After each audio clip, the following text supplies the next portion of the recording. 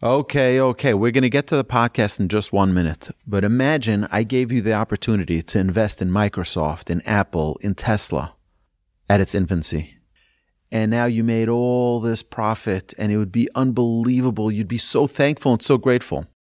I believe that day is today for Torch. Because for the next 36 hours, every donation you contribute at givetorch.net is doubled by our generous matchers, and you can come in at the ground floor. Yes, last year over 1 million people enjoyed our podcasts. You as well, I hope. And I believe we can get to 10 million this year. But we need your help. It's only 1 day a year that we ask. We need your contribution. We need your partnership. We love your partnership and your friendship. Please contribute at givetorch.net, givetorch.net. Every dollar is matched. I apologize for taking your time. Thank you so much in advance for your support. Enjoy this episode. You're listening to Rabbi Aryeh Wolbe, Director of Torch, the Torah Outreach Resource Center of Houston. This is the Jewish Inspiration Podcast. Hashem. I asked Rabbi Aryeh Wolbe, I said, does it hurt to be so good looking? I would know. I look in San Antonio and my nose looks at New Orleans. Hashem. But tonight we're going to talk about the second chance. The people that don't have a smile on their face. Thank you so much, Allah. Thank you. People don't have a smile on their face. Why? They're in a rut. Something in their lives they're not happy with.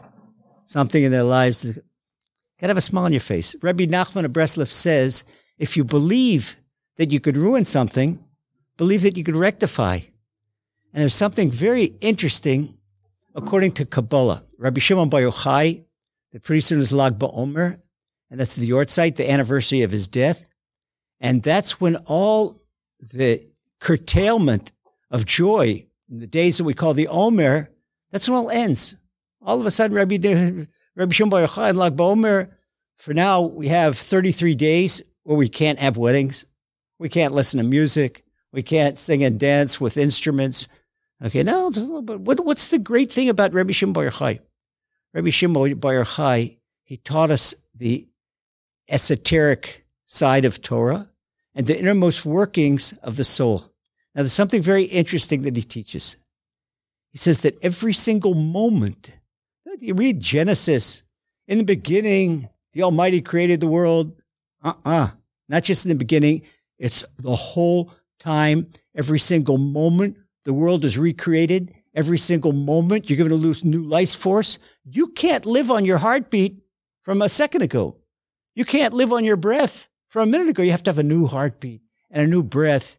And your body is dynamic. Your body's all the time changing. You see if someone is an EKG, you see the difference between your pulse, your diastolic, your blood pressure, your systolic. You see the difference all the time, dynamic. You see a person on a CAT scan, they take a picture of the brain and see the impulses. Wow, the brain impulse, that's really something crazy. Every single brain impulse, and it takes about 90 million brain impulses to raise that finger 90 degrees. It's mind-boggling. That is the Almighty controlling every single brain impulse. Because if the Almighty takes away his divine direction, the nations call it divine providence. I don't like the word divine providence, a divine direction. Because the first principle of Emunah, the first principle of our faith is that I believe with a full and complete belief that the Almighty, blessed is He is creator and director of all of creation, every living thing. And He alone did, does, and will do every deed. That's the key to happiness. That's nobody could do any harm. It's all going by the mind. Now, if you take your poodle and somebody does something nasty, hits the poodle, by the way, people ask me about cruelty to animals. That's a violation of Torah. That's what Torah is very serious about cruelty to animals. But somebody did something bad about that. The poodle, okay, nice pooch, is smart as a poodle might be. He still has basic, according to Kabbalah, he has a basic animal soul. He can't speak. Because to have a speak, you have to have an intermediate soul. The basic animal is called nefesh. And the intermediate soul that has the power of speech, that's only human beings. That's called ruach. And then there's the divine soul, which enables us to connect with the Almighty. That's called neshama. Right? This the little man is basic nefesh. So with the basic animal soul, he doesn't think, it's instinct. Like Pavlov's dog. Pavlov knew how to pattern his dog according to ringing a bell and giving him a treat. And every time the dog heard a bell, the dog would give the treat. The bell had something positive. And then he took another animal and did something cruel. I don't believe in experiments in animal. Took another and did another stimulus and gave the animal a shock. Very inhumane. But every time the second animal heard the same bell, he was upset. That this pattern, this is where the animals are. So if we would hit an animal with a stick, heaven forbid, it's forbidden. But if someone would, we wouldn't do it. Nobody here would do it. If someone would do that, the animal would grab the stick. Not supposed, okay, hold it. Rover, I'm going to be your spiritual guide. Come here, leave that guy. Rover, it's not the stick that hit you.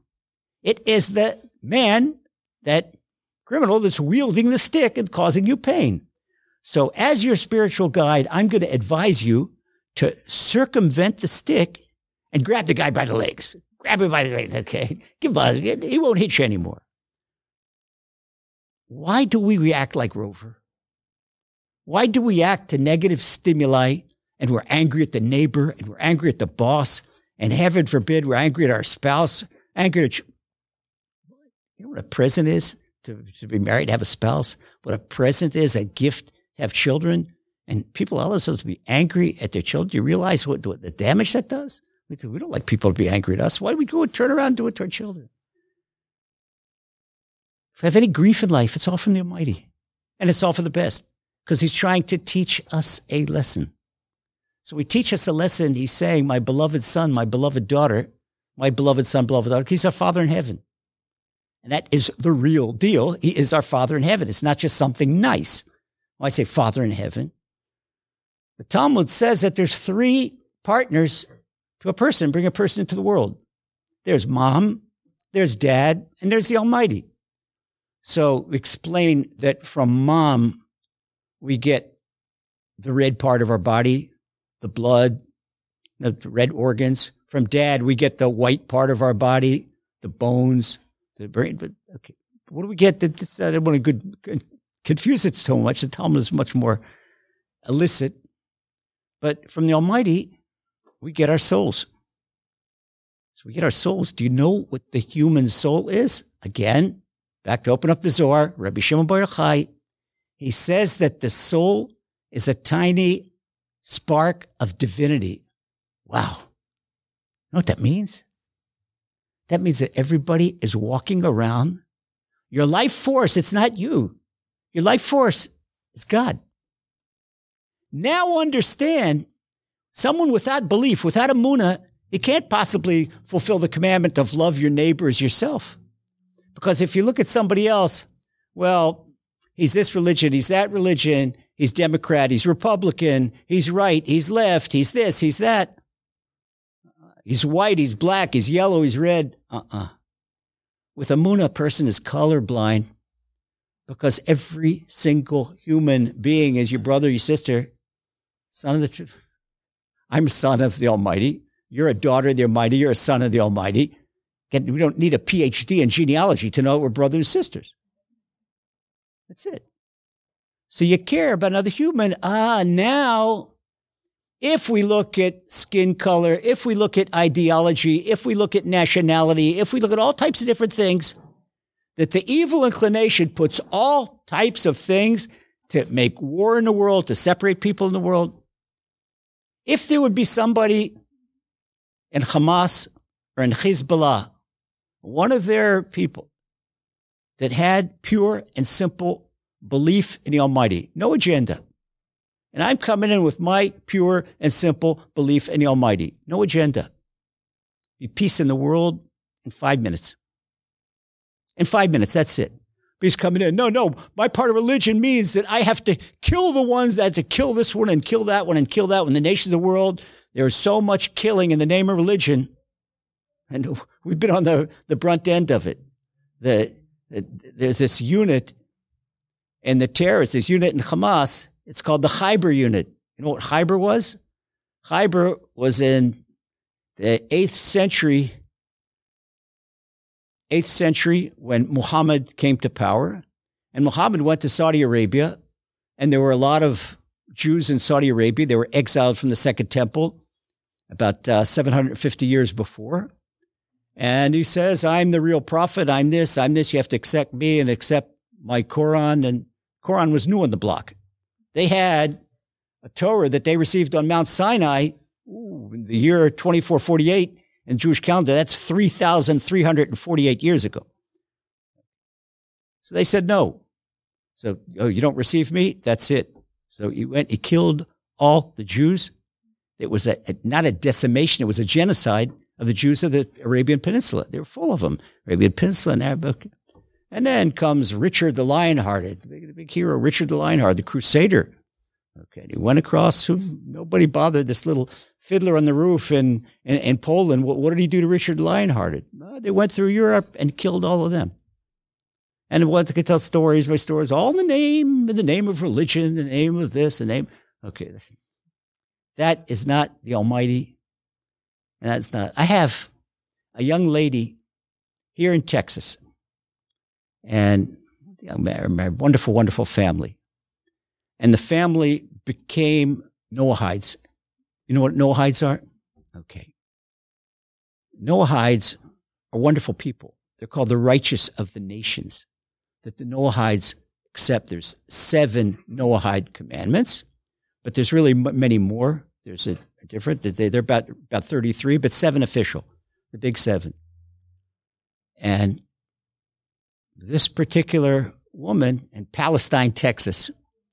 Okay, in Palestine, Texas, the Carter family. Crystal allows me to tell her story. This Crystal and Wade Carter. They became Noahides, and Noahides believe in God. Nobody else. Nobody else. So one God. What we say in our prayers, Shema Yisrael, Hashem Elokeinu, Hashem Echad, hear Israel, the Lord our God, Lord is one God. And you can't say, no, there's nothing, not right and left, because idolatry and emunah, this is the thing that when I speak to emunah, I go all over the world. I speak to people, all backgrounds. When it comes to race, nationality, et cetera, I'm colorblind.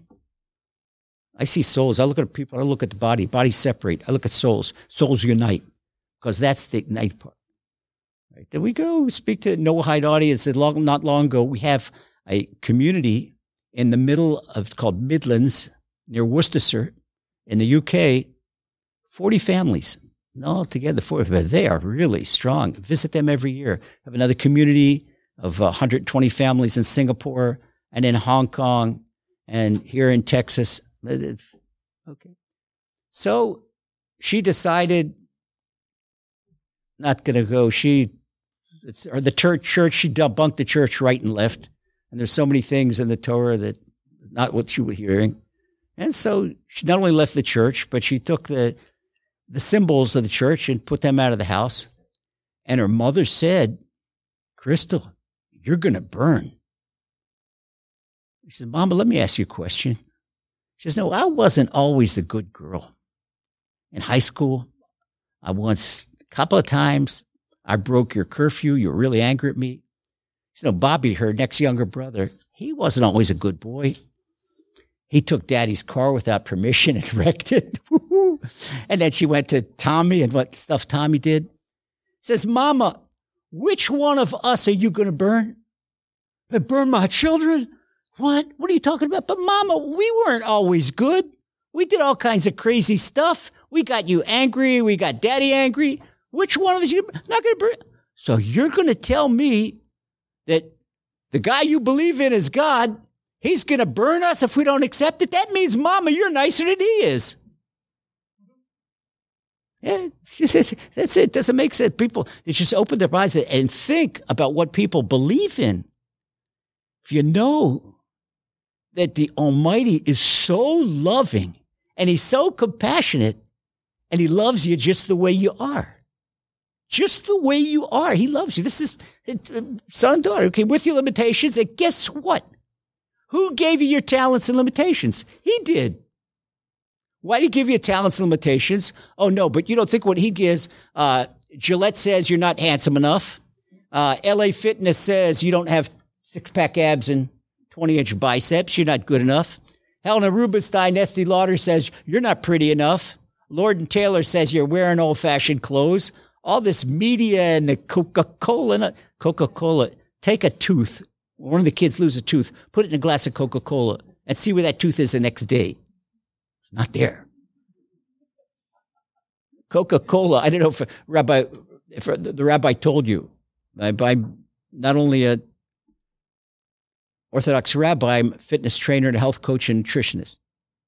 Because you can't speak about the soul without speaking about the body. You can't speak about the body without the soul. That's like talking about an airplane. Oh, no, I deal in fuselage only. Well, you don't get off the ground, my brother.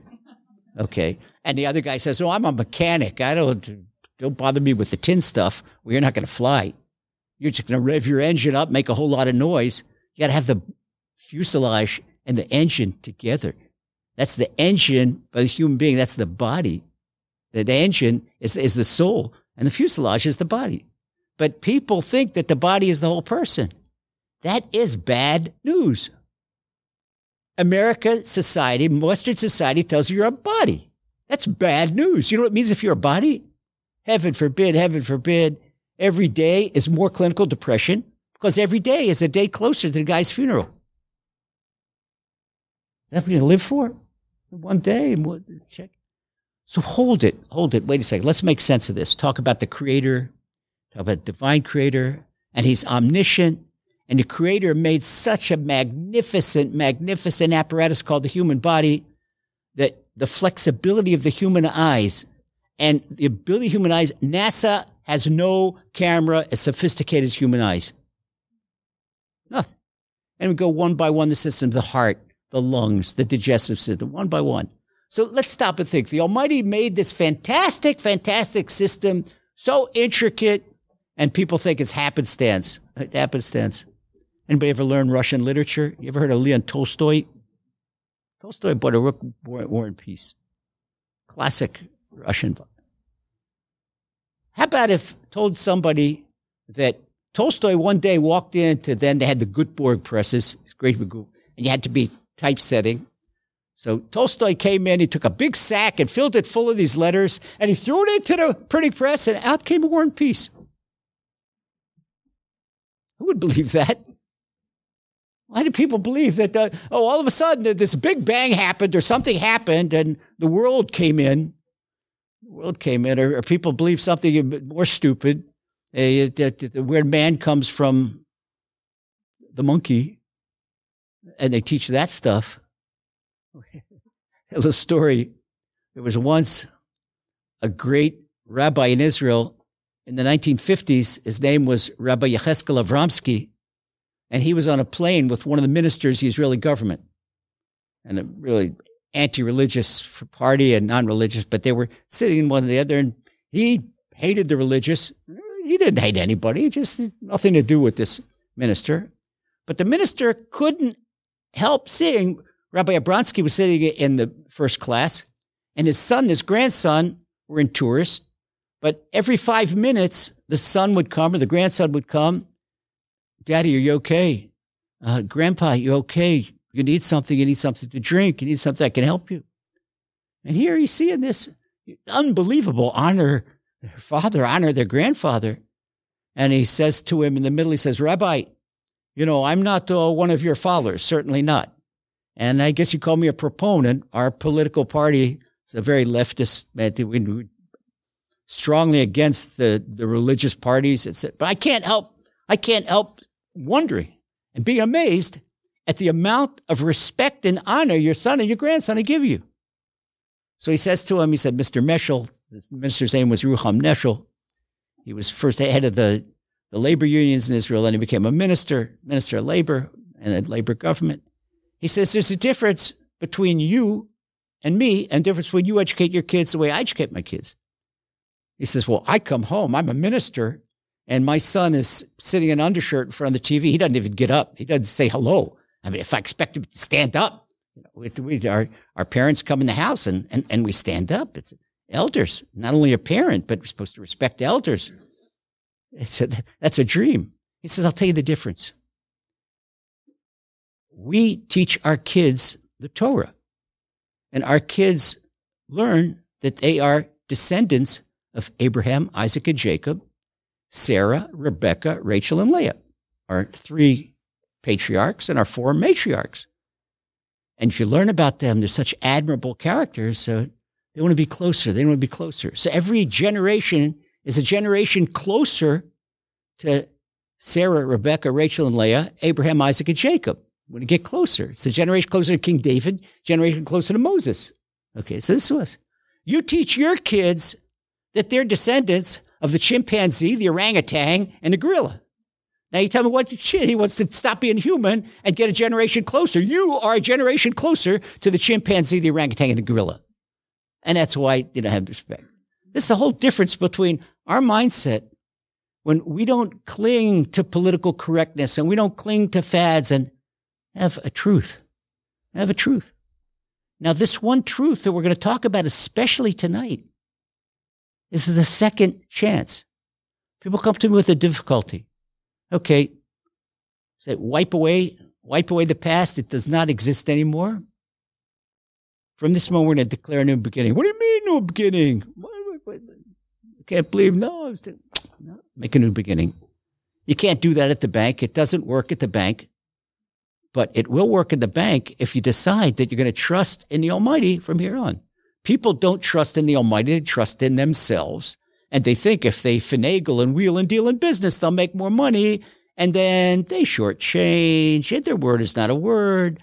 Excuse me, bro. Excuse me, sis. If you go against the 10 Commandments, don't expect to have big bucks. Because you're not going to bring a blessing in your life. There are 2 types of commandments, what we call mitzvot in the Torah. There are commandments between human and fellow human, and between human and the Almighty. The laws of commerce are classic examples of commandments between human and fellow human.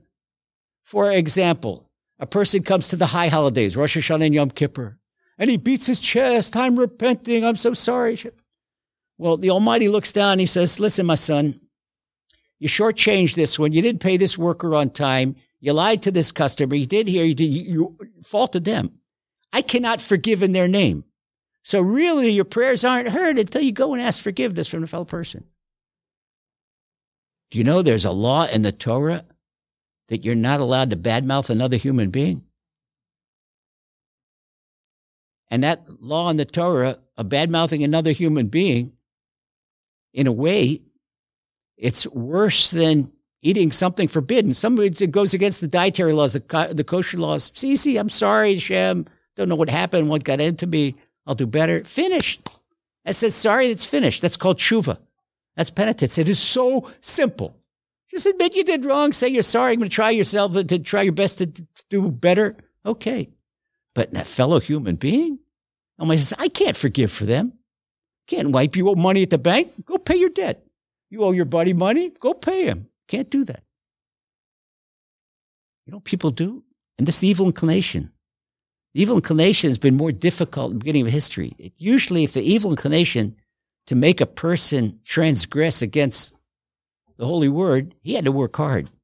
Now, what happens? You go on Facebook, and somebody says something derogatory about another human being. When he presses the post button, got no control who's going to see it, no control how many people are going to see it. It doesn't matter whether it's a spoken word or a written word. To retract that. And that's why people have difficulties in life.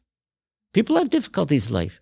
Somebody has difficulty, and when someone comes to me with a difficulty, do a little bit of interrogation. What's your lifestyle like? What's this? What does I need to know? Okay, so a person spends a lot of time on social media. Okay. Social media that have to be very, very careful. Very, very careful. But don't be sad. Don't lose hope. Rabbi Nachman of Breslov says, if you believe you could ruin, believe you can rectify, that is the second chance. The second chance that so many people don't believe in is a signed check from the Almighty. There's a concept in the Torah called Pesach Sheni, and it's tonight and tomorrow. That's second Passover. So suppose the first Passover is exactly a month ago, on the 15th day of the Hebrew calendar, of the Hebrew month of Nisan. But there's a problem. In the time of the Holy Temple, if a person is ritually impure, he cannot participate, or she cannot participate in the Paschal sacrifice. So what do you do? Miss the boat. And there's a big penalty. If someone deliberately does not participate in the Paschal sacrifice, it's a big punishment, because that is a very important mitzvah. Participate in the Paschal sacrifice. We don't have the Paschal sacrifice today because we don't have the Holy Temple. There are many things we can't do because we don't have the Holy Temple. But we celebrate Passover, and we have it symbolically on the Seder plate. We have the egg and the shank bone or the wing bone, whatever. This is symbolically. We remember this symbolically. But the time of the Holy Temple, no. We all have to make pilgrimage to the Holy Temple and participate in groups of people and have Paschal sacrifice. Okay. What happens if a person missed the boat? Where it wasn't his fault.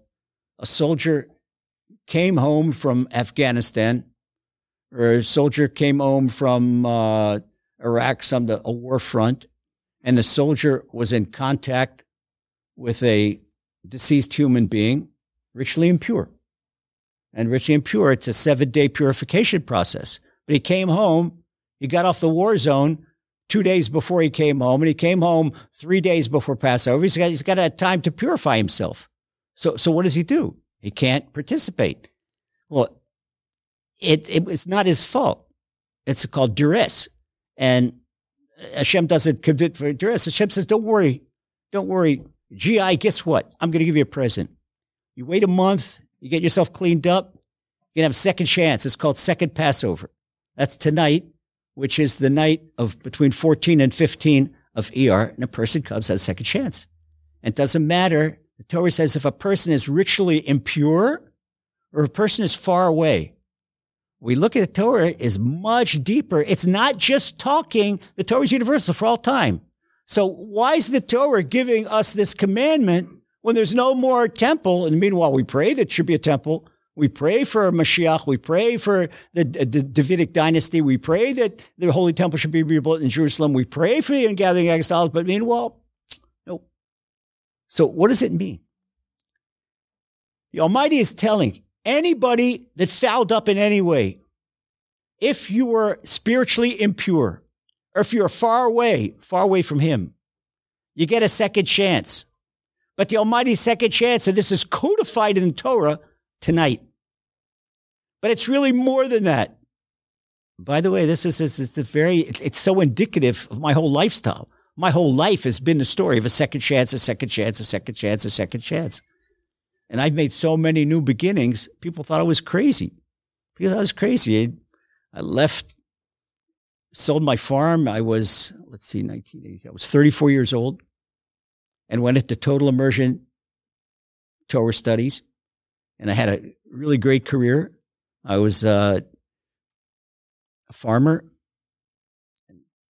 horticulturist, specialized in fruit. I developed agricultural products technology. That was my post-grad. Did some good stuff and everything.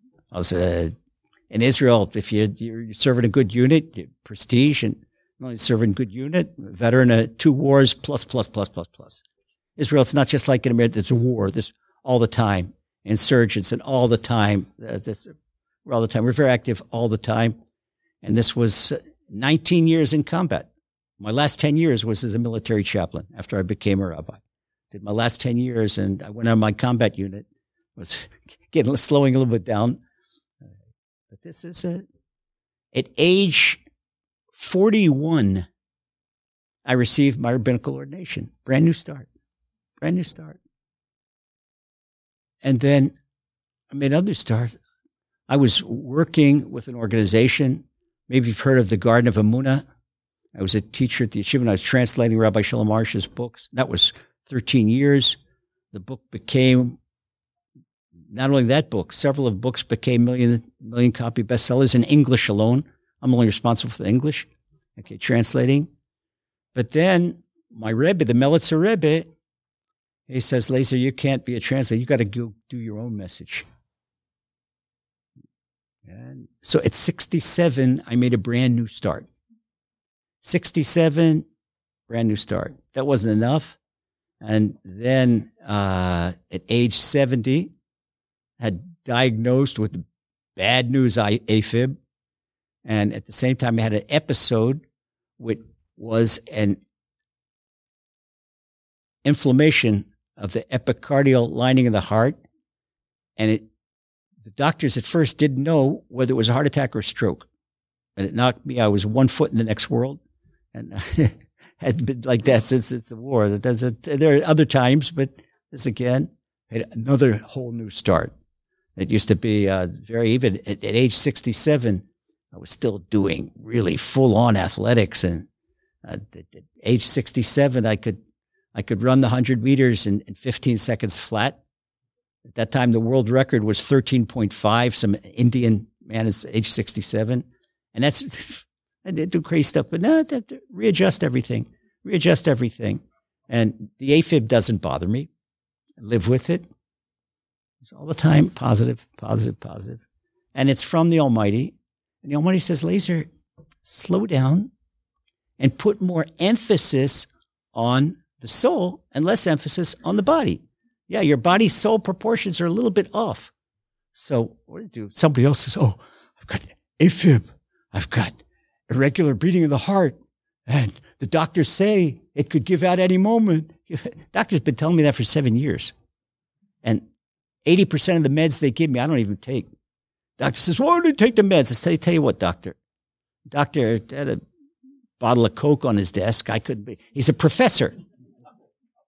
The professor, a professor, okay. And 20 years younger than me, professor of cardiac surgery in I want to say which hospital, but an Israeli hospital that they take care of me. And he told me I got to take this, and I got to take beta blockers, I got to take this. I tell you what, doctor, let's get out of the office and let's run the perimeter of the hospital.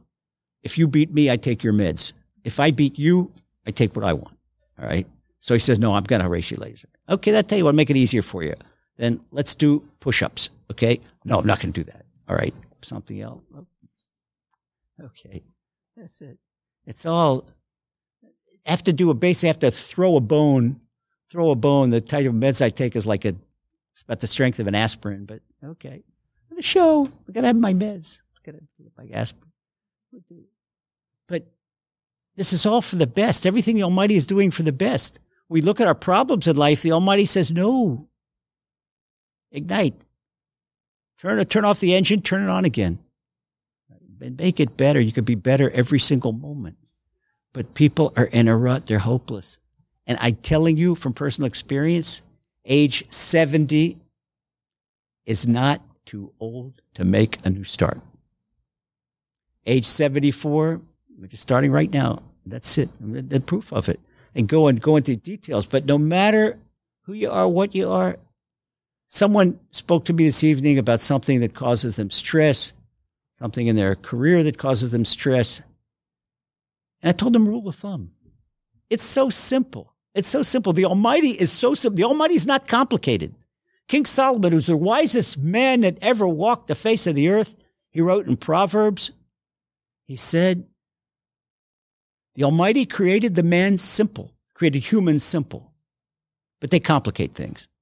That's the words of King Solomon. They complicate. The Almighty is so very simple. According to Kabbalah, the color of the Almighty is white. Nothing more simple than white. Straight line. Nothing more simple than straight line. And that's what King David says in Psalms. He says that the commandments of the Almighty are straight and they gladden the heart. The heart likes straight things. You talk an honest person, a straight person. It's the opposite of a crooked person. Crooked things make a person straight, make happy. It's straight. We have to be straight with ourselves. But why do we lack the courage to make a new beginning? We listen to other people that do not have our best benefit to heart. And maybe it's not politically correct. And maybe a person knows this is truth. Person knows I have to, okay, I know this is truth, but I'm not living my life that way. Why? I'm going to lose my friends. I'm going to do this and that. How about lose yourself? What about your sleep at night where you put your head on the pillow? So what do you put your head on the pillow? And by the time you count sheep, you're not going to get to the 10th sheep. You're bye-bye. You're in never-ever dreamland. And people, what are they living for? Look at so many people. And the younger they go, the worse it is. It's only, usually it used to be old people are bent over. But old people our age, they're not hooked on smartphones. I don't care if I forgot my phone, didn't forget my phone, leave it at home, I don't leave it at home. I don't take my phone to synagogue. I don't take my phone here. My phone is not here. It's at Rabbi Volbe's house in the bed. What do I need a phone for now? I don't care. Somebody calls me. I'm not going to look at, a text message. Somebody, beep, beep, beep. Oh, there's a WhatsApp. Beep, beep, beep. There's somebody Facebook. Beep, beep, beep. Somebody commented here. And they're slaves to the phone. And you look at people, young people, they're walking around with kyphosis. And they look at, people think that Darwin is right because they have the posture of orangutans, bent over. Because they're all the time looking at the smartphone. That's no life. Your smartphone telling you who you are and if you're good and if you're not good and you're good enough and not good enough. And you see the guy on the YouTube or the woman in the YouTube, she's more beautiful. I asked people today in the morning lesson, I said, what do you think the worst evil inclination in the world is? Don't answer. You got the smirk in your face. Everybody thinks, no, what you're thinking, that's number 2. The worst evil inclination in the world is when you look in the mirror and you say, I'm not good enough. I can look at it. Hashem. Thank you, Hashem. That's lovely people in this room that I've had the privilege to know before. And they're new people that I have the privilege to meet now. But I'm looking at smiles. I can tell you one thing. Each one is unique. Each one is individual. And you know what that smile shows me? Shows me what the fingerprint shows me. The fingerprint, the thumbprint, that is the artist's signature that it's an original. It's not a copy. It had been mass produced and it's unique. Nobody else has that same thing. Nobody else has that same chromosome map. Nobody else. Which means nobody can judge you. Nobody can tell who you are. Nobody can tell you what to do. In order to know who you are and what to do, you have to be in contact with your soul. You have to realize that you're a soul, not a body. That's the great news. Now we go back to Rabbi Shimon Bar Yochai, and he tells us we're a soul, and that's a tiny spark of the Almighty within me. Wow. We've got Daddy's DNA. Daddy is omniscient. The soul knows. The intuition, this is the soul's omniscience sneaking through. A lot of times when you have a premonition or an intuition and it turned out true, where'd you come from? Didn't come from your body, it came from your soul. At that moment, you were connected with the Almighty. You feel something, and if it's not a good premonition or good, if it's something that's negative, it can also, if a person is hooked to the evil side, that come from that. But there's a difference. How do you know if it's from the good side or the evil side? King Solomon tells us that also. The evil side is a nag.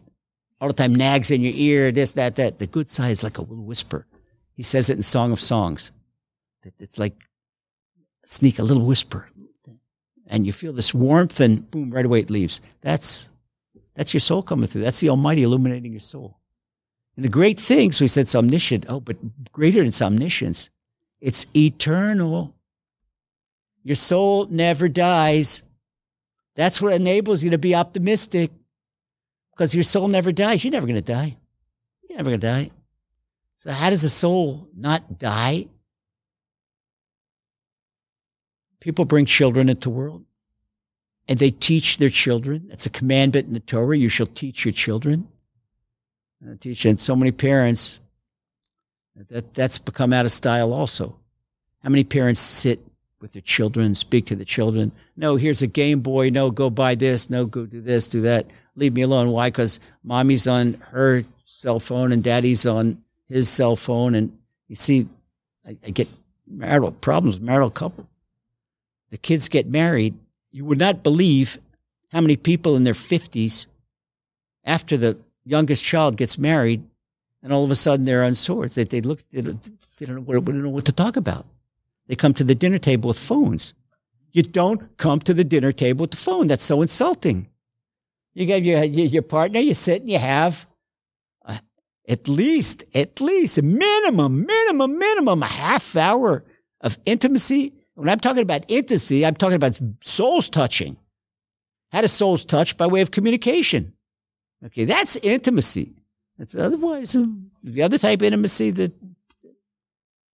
here, there, and gone tomorrow. But that's the thing. People don't have it.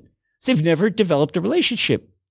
If someone has a difficulty with child, okay, go to a social psychologist or relationship psychologist, and there's a difficulty, but sometimes they use them in the industry, in the workplace, a difficulty between coworkers, difficulty between supervisors and people under their supervision. Oh, we got the messages from above. Okay. Yeah, that's disconcerting. The cell phones, turn them off. I promise. The only one that's going to send you cell phone messages now is the evil inclination, because the evil inclination does not want you to hear what I got to say, because if you hear what I got to say, it's going to put a smile on your face. And no, he wants you to be one of the 60 million clinically depressed Americans. That's fine. You know why? Because if you're clinically depressed, you can't get close to the Almighty.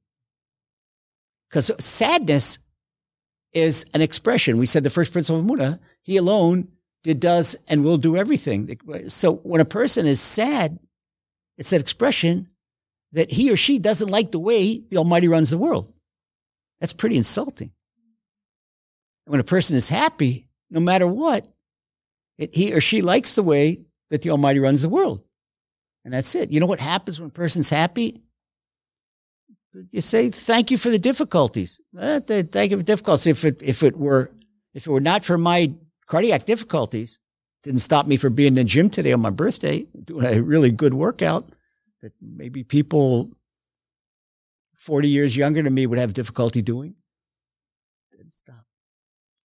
But it helped me in my body-soul priorities.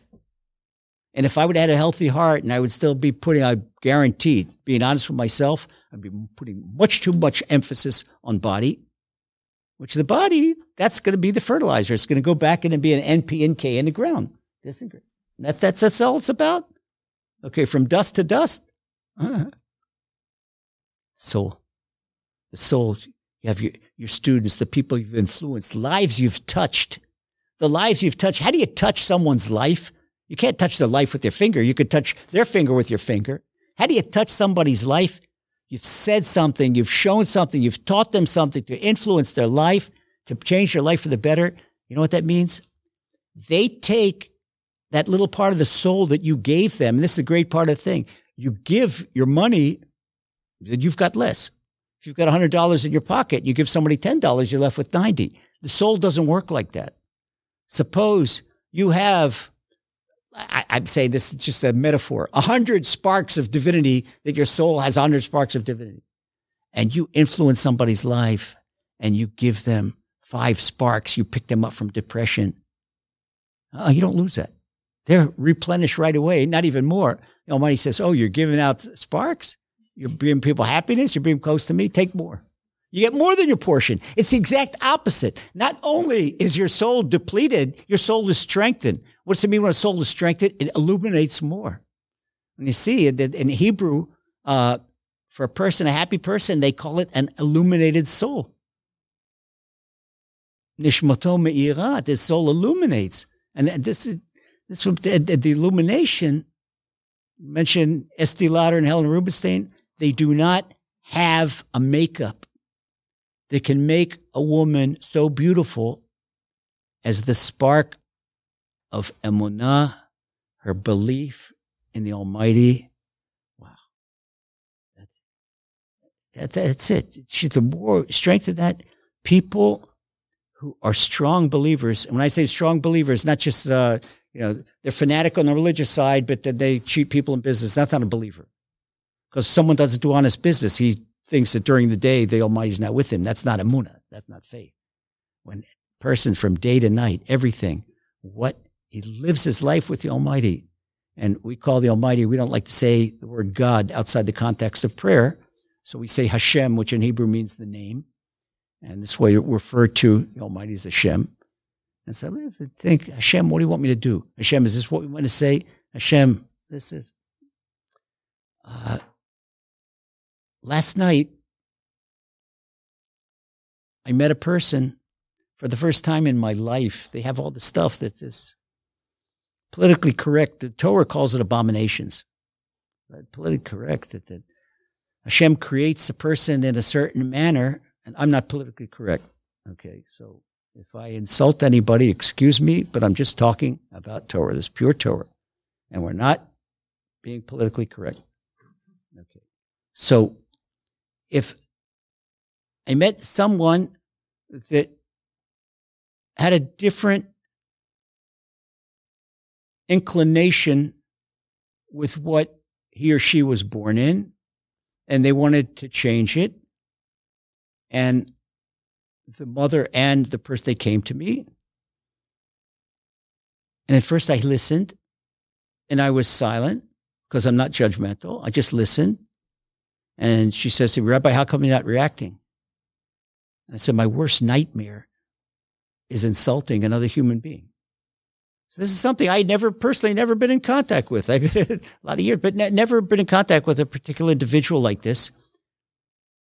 But at that time, all I saw was a soul.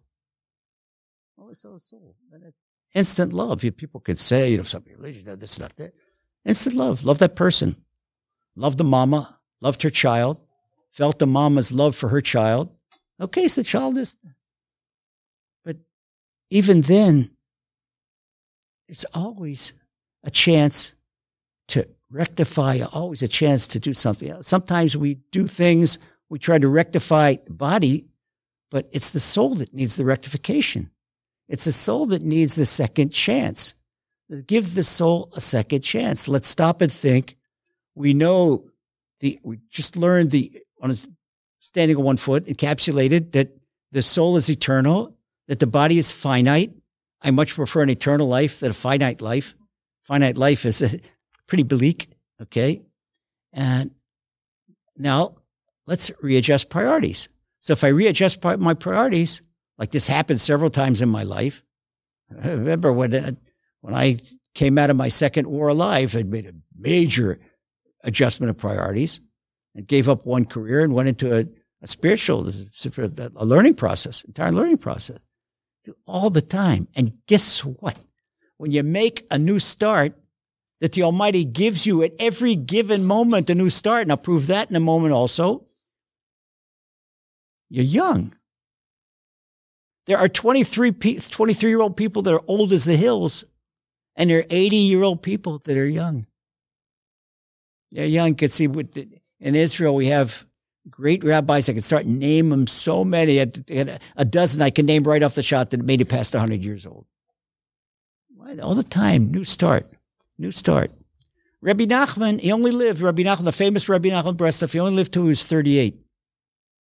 But Rabbi Nachman, according to the doctors, he died of tuberculosis. Back then, they didn't have a solution for tuberculosis. But Rabbi Nachman said, no, spiritually. Yeah, he had a terrible cough. He coughed up blood, and forbid it was difficult. But they asked Rebbe, what's the matter with you? You're such a holy man. Why is the Almighty doing it? He said, not the Almighty, it's the Almighty.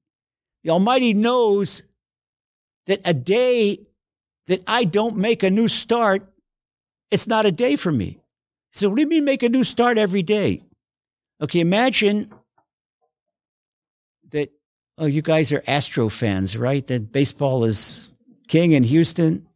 Okay, imagine that this guy is playing A-League minors, and he's a 400 hitter in A-League minors. So the Astros need a left fielder, and he's a great left fielder too. So they call him up to the majors. He skips the double A league and skips the triple A league. He jumps right from the A league and he's paying for, I don't know, Tucson, and he comes up to the Astros.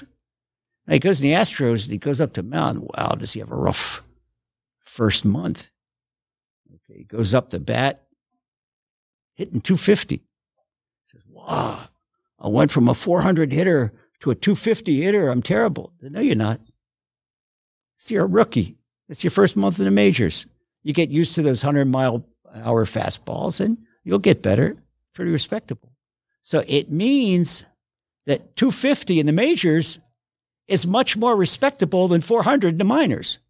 Okay, have you ever seen a minor league hitter in 400 make it into Hall of Fame? No. No, he's got to do that in majors, like a guy like Ted Williams from the Boston Red Sox, way back. What does that mean? It means when we go up on a higher spiritual rung, our life is harder. It's more challenging. The Olympic finals are much more difficult than the semifinals and the quarterfinals and eighth finals.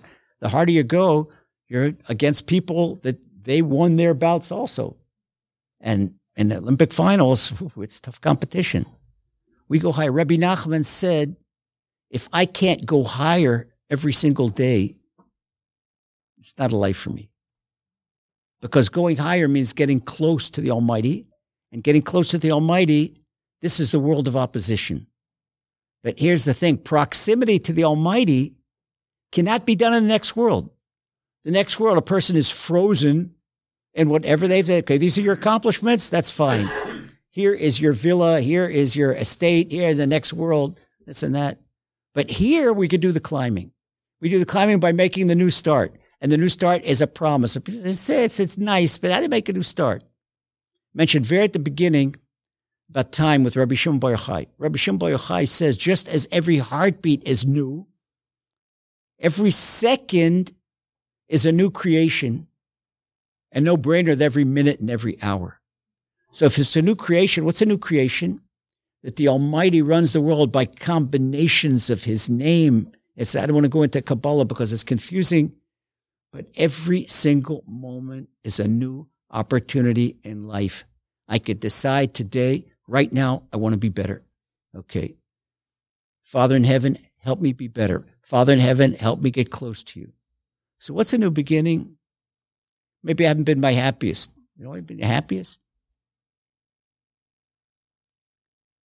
I got a gift for everybody. Wherever I go, I bring a gift. Some people, we don't charge money and we don't charge that. No speaker's fees. No.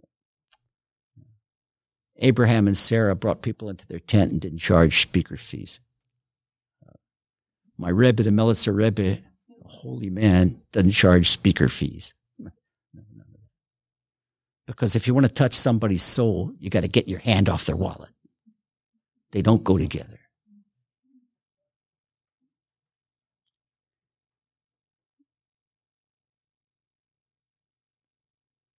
I'm going to describe a dream love.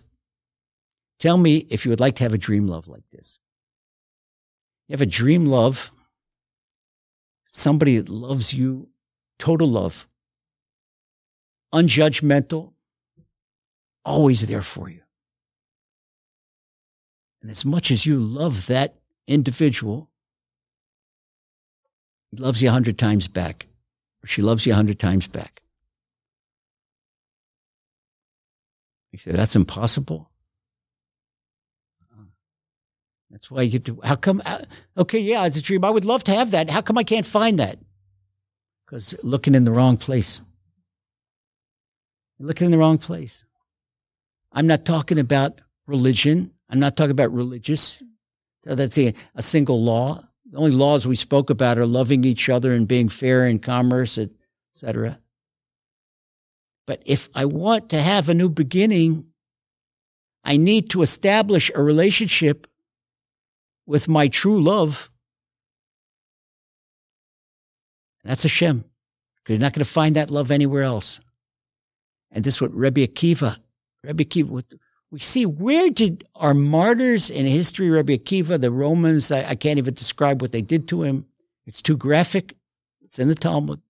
And we talk about this on the day of calamity, the 9th of Av, which we call Tisha B'Av. And that day, both holy temples, the first holy temple and the second holy temple, were both destroyed. That's a day of calamity, worst day in Jewish history. The Romans took Rabbi Akiva and put him up on a stake and did the worst torture, where you take the Hamas, Hezbollah, the Chinese, the Russians. They couldn't dream of the torture what the Romans did to him. And he had a smile on his face. While they were torturing him, they took his students. And there was a soldier, 2 soldiers and each student. They're forcing them to look at the Rebbe. I could tell you that a person, like we mentioned before, the Talmud says that there's 3 partners to a person: mom, dad, and the Almighty. Okay. When you have your spiritual guide, your Rebbe, you love him like you do a parent even more, because he brings your soul closer to God. What I learned in all my years of understudy by the Lazer Rebbe, it's priceless, priceless, priceless. And it's not always easy. Not always easy. Demanding. Okay. But get a smile from him. I go, and everything I write, everything that's got to go, got to get his approval. You'll see in the books, it's got his approbation. Holy man, respect. When he's got a cold, I get upset. Rebbe, how you feeling? Rebbe, what's a cold? The wheezing, this and that. And I say, well, listen, make you tea. Like, very, very concerned, very concerned. Rabbi Akiva had a smile on his face. The students were screaming out, Rebbe, how can they doing this torture? How can you have a smile on your face? He said, every day when I say the Shema prayer, we say it comes from the Torah. You should love Hashem with all your heart and all your soul and all your might. He says, I've waited 120 years to do that. Now that the Almighty gives me an opportunity, I'm going to be sad. I can live, not just talk the talk, but walk the walk. I can live this. This was his level of immunity, of emunah. That reminds me, people say, there's pediatrists and cardiologists and of different types of doctors, oncologists and rabbis. There's synagogue rabbis and city rabbis and yeshiva rabbis. People ask me, what kind of rabbi are you? I say, an immunologist. Okay, talk about emunah, live emunah. This was Rabbi Akiva's emunah. He was so attuned with the Almighty that if this is what it is, and this holds it, what this was what we call a malitz yosher. This was it's a proper word to translate that. It is like an atonement. It's like money in the bank for all future generations. Because of the merit of Rabbi Akiva, when there is a decision between stern judgment and stiff judgment, that's why we remind this on Yom Kippur, because this is when it happened on Yom Kippur. And we remind Hashem on Tisha B'Av about these martyrs. And we do that to invoke divine compassion. So people say, well, when you give love to the Almighty, guess what happens? King David writes in Psalm 121, Hashem tzilcha, Hashem is your shadow. You make the first step. And this again, King Solomon said, you open up Hashem a pinhole, and he'll open up it'll open as wide as a garage. It's a 2-car garage. You open up a pinhole. Give the Almighty a little pinhole to let his light come into your life, and it'll open up wide. Which means, guaranteed, a person makes a step toward the Almighty to love the Almighty, boy, you get 100 times back, plus more 100 times. And sometimes you get people complain and depressed. The person comes in, young man comes in, Rabbi, my life's not worth living. I said, what's the matter? I said, see, you pulled up in a BMW convertible, red convertible, and okay, you've got money, right? Yeah, but my girlfriend left me. Your girlfriend left, that's of the best. So I'll give you the best. I'm brokenhearted. He says, maybe she's a nice looking girl, this and that. She would not have been a good wife. She's not a good mother. And the Almighty knows what you do. And he had her break up. This is Good News Week. No, but my wife isn't worth living. I said, come here. So I feel his chest. I don't feel a pacemaker. I feel his kidney, no dialysis. Let's see, a bag in your trousers. You've got control of yourself and this and that. You know how many people don't have what you have? 2 eyes, not glasses, and you're not wearing hearing aids like I am. It's years of explosions, and then in the older age, after 60, just was paying the dues from all the years of explosions and gunfire. Okay. And I'll tell you one thing. There is nothing, talked about the eyes, there's nothing as effective as your natural manufacturer's equipment. No hearing aids, it's sophisticated, very sophisticated. Okay, the hearing aids are Bluetooth. I get the telephone right in my hearing aids, get messages right in my hearing aids. Nowhere near the human ear. No eyeglasses in multifocals, nowhere near the human eyes. And that's why people are going to have laser operations. And no pun intended. Okay. But I want to do a laser operation on people's souls to open them up, get them out of Facebook and Twitter and get them into the Almighty.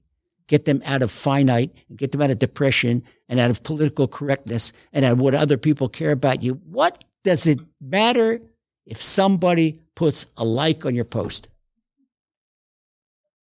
People live for these likes. They live for these likes. Like me. This is your self-image. But self-image is when you can look in a mirror and you can smile. And if you don't know how to smile, practice. I mean, it's unnatural. It's unnatural because you haven't developed your cheek muscles. Okay. Develop your cheek muscles. Maybe I don't think in Israel it's not etiquette to be in public and to chew gum. It's like a child chewing his cud. We don't have a rumen. We don't ruminate. But all right. But I give people, I say, chewing gum. If you need stronger cheek muscles to smile, then as far as I'm concerned, you can chew gum. Go ahead and chew gum. Okay, you do what you need. Anything that puts a smile on your face, anything that brings you closer to the Almighty. And that's the second chance. If we were programmed, all our lives were bodies, no. No, we're not a body, we're a soul. The body, and the gift is that the Almighty loves you. Categorically, I will sign a paper. And I'm going to tell you something. It's very difficult. I am not willing. I work too hard for my next world to throw it away. If I tell something and misrepresent something that's not in the Torah, something not in the Talmud, something not in the Zohar, something that's not really about the Almighty, nobody says, what do you tell people that I have this law of unconditional love? Because you have this unconditional love. That's it. And if I wouldn't say it right, it's a responsibility when you're a spiritual guide, Rabbi. And I guarantee I'll sign a paper. Anybody wants to sign a paper that Hashem loves them with pleasure. And I don't care who you are. I don't care who you are and what you've done, what you did do. That's the thing. It doesn't matter. That's my first job as a rabbi. I was a rabbi of a prison, and I made it for spiritual rehabilitation. You can have 10,000 Texas Rangers on the highway, and they're not going to prevent accidents. They're giving out speeding tickets or this and that. But if every single Texan believed, love your neighbors yourself, I'm not going to do to another driver what I would want to be. I'm not going to cut somebody off. I wouldn't want them to do me. I'm just going to act to every other driver, be courteous. Go ahead, my brother. Go ahead, my sister. Let them go ahead. Let them go ahead. You don't need a single Texas Ranger on the streets. You're not going to have car accidents. You're going to have peace. Have calm. That's the power. That's the power.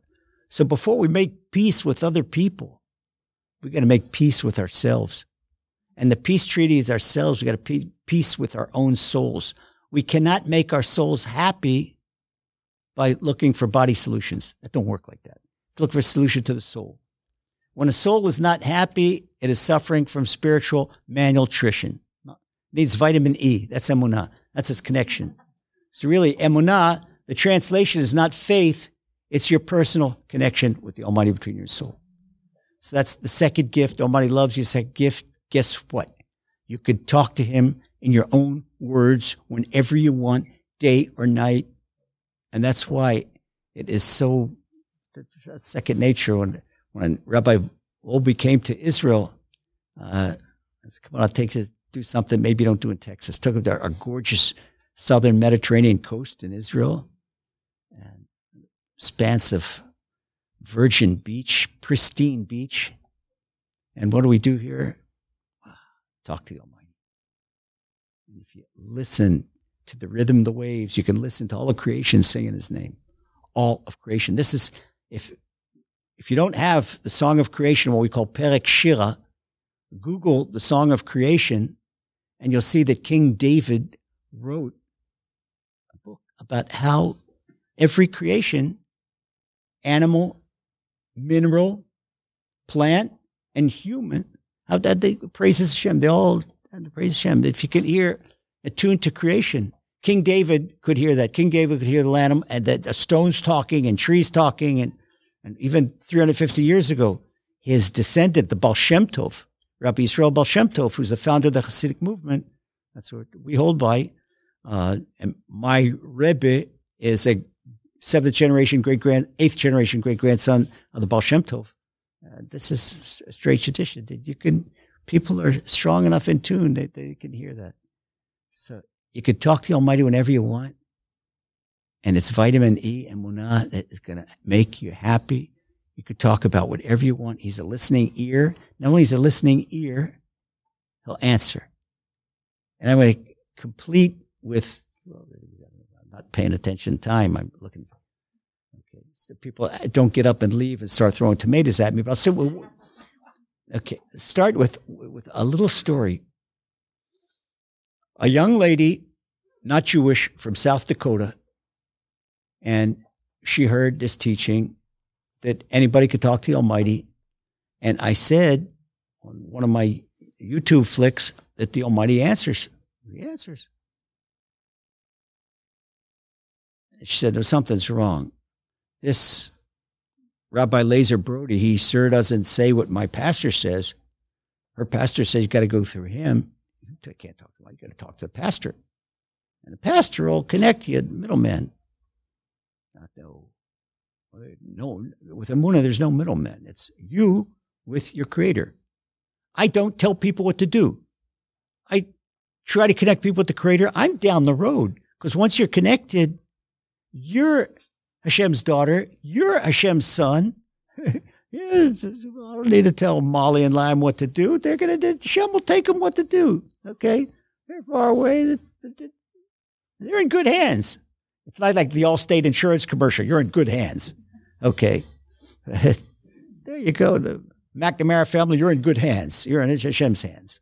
All right. It's good to see you. Hashem will take you exactly where you need to know because he knows your soul. I don't have the printout of your soul.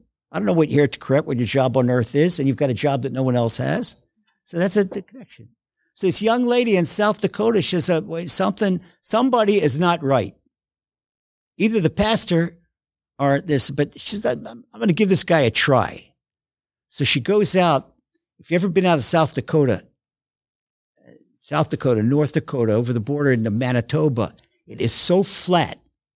And they grow wheat and corn out there. The rows for miles and miles, just straight rows, acres and acres of corn, acres and acres of wheat. She goes out to this cornfield and she says to the Almighty, she says, I've been told that I could talk to you and I've been told you give me an answer. And she says, my pastor says no, I've got to go through him and through his man and everything else and can't do that. Somebody's wrong. I want to know the truth. She says, God in heaven, if you could hear me and if you're real, I need to know the truth. And you got to give me a sign. Is this true? Can I talk to you? Are you listening to me? Can you hear me? Google the star-spangled gopher. There's this little gopher that grows out on the prairie, North Dakota, South Dakota, Manitoba, It's called the star-spangled gopher because it's got this cute little brown skin, and it's got black lines and white spots between the black lines. It looks like a flag. Looks like an American flag on the back. This little gopher. It's the only place in the world grows out there. Well, these gophers are so shy. They see somebody, boom, right back in the hole. Well, she talked to the Almighty for a whole hour. Is it true? Is it true? Give me some kind of sign. Tell me here.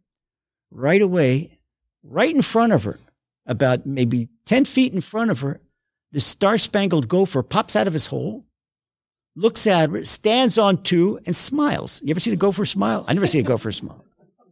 Okay, and he went right back in. So she saw this was such an uncanny experience. We asked for that.